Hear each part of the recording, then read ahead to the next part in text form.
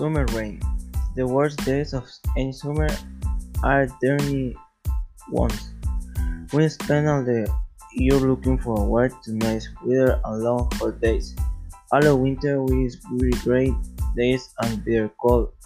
We dream of those endless days at the beach, playing on the sand and soaking in the bright and burning sun. And then summer comes and it rains. As a child, I will wake up to rainy summer days and come close to crying. It wasn't fair.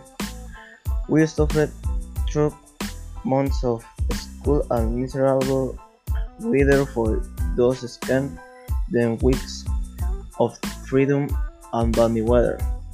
Any day that I could not spend at the beach or playing ball with my friends sounded like a punishment for something I didn't even do. On those rainy summer days, I had nothing fun to do and could only sit inside, staring out at the rain like a Dickensian orphan.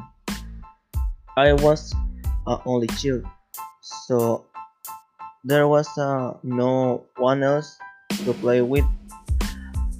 My father worked from home, so I was not truly alone, but he could not actively play with my since he was technically off at work.